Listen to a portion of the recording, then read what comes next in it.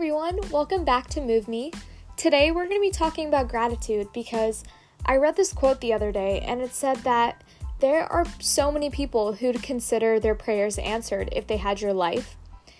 And that really stuck with me because I realized how easy it is to fall into the trap of, why do bad things happen to me? I don't deserve this. I'm such a good person and I have it so hard. All of that stuff. And sometimes when we're not used to practicing gratitude, when we haven't really programmed our brain to communicate all of this gratitude that we have for just things and other people, we have to physically stop ourselves from spiraling into this hole, which is totally okay. It happens. But I just think that it's so important to remember that there's always something to be grateful for. And it seems so self-explanatory, but we forget it. And we take that for granted. But you are in a position that so many other people wish that they were in. And when we're focusing on the external, that's so hard to comprehend. But all it is fixing your mindset and having a different mindset. The moment you change the way and you allow yourself to look at things differently, everything that you're looking at changes. The things you look at, the people you look at, all of this changes. Because every single thing is a reflection of you. But based on evolutionary perspectives, our brain reacts much more strongly to negative experiences rather than positive ones because that's what's kept us from danger in the past.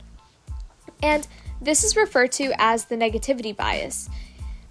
If you know of Dr. Rick Hanson's book, Hardwiring Happiness, The New Brain Science of Contentment, Calm, and Confidence, he talks about how humans have shared DNA with ancestors. And all of our ancestors lived in a world filled with carrots and sticks, or rewards and punishments. And these rewards and punishments aren't just external, but they're internal too. So the weight that a bad experience has is much more profound than that of a good experience, which is why a lot of the times we try so hard to avoid these negative experiences rather than seek out positive experiences. And adding on to that, there's also the concept that our brains might process everything we see without being aware of it completely. So your focus and attention is what determines how your brain processes everything and what it actually chooses to be aware of. So combining that with the negativity bias, if someone's constantly focusing on negative things, they'll perceive the negative and they may even be unable to see the positive side of things.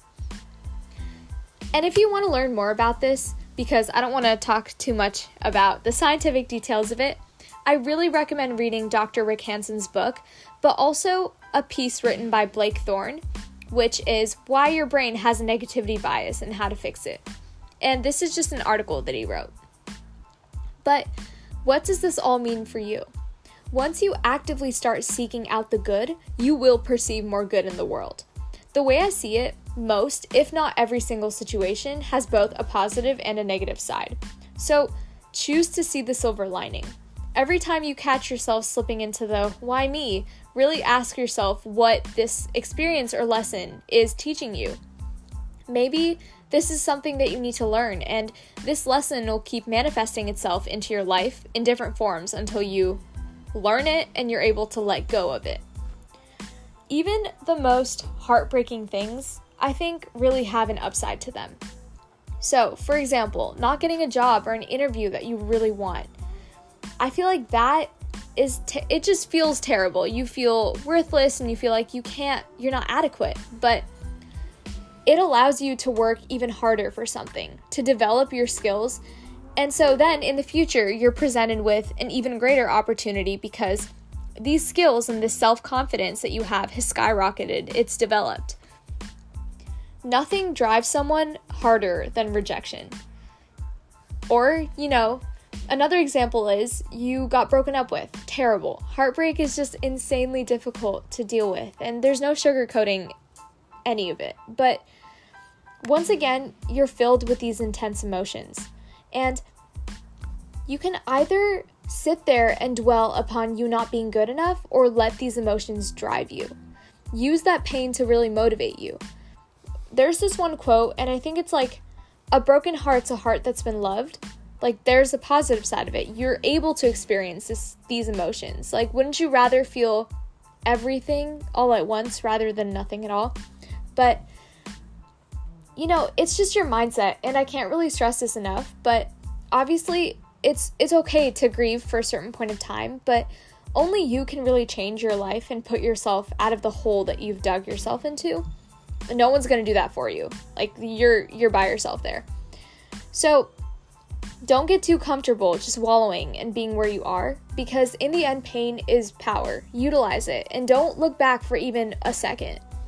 You're honestly in the best position that you can be in, because when you've experienced failure, you know exactly what it feels like to hit rock bottom, and you don't feel it anymore, or you don't fear it anymore. And I think that's so powerful. The most strong people are the people that know exactly how to climb out of a situation of rock bottom, and they know how to deal with failure, and they use that to motivate you. And I think that mindset is just absolutely incredible. So focus on being grateful for the lessons and for the experience. Learn from them and allow yourself to grow from it. Don't try to hold on to things that aren't serving you anymore.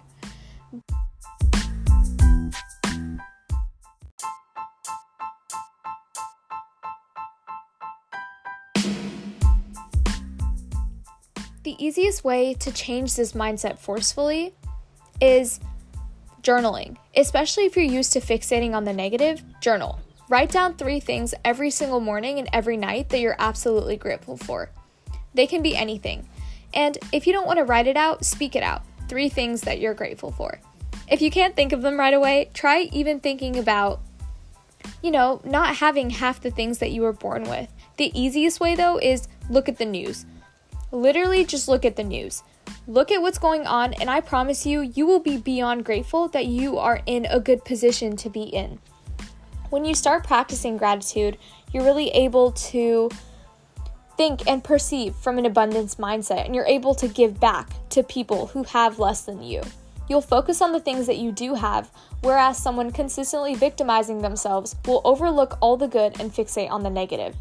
So all they'll be seeing is negative, and they'll attract that into their life. Do you get what I mean? So practice gratitude, and that is the number one way you change your life. You practice gratitude, change the way you look at things, and the things you look at will change. So that's also the number one way you'll attract abundance into your life. And that's all I have for today. So I'll catch you guys tomorrow.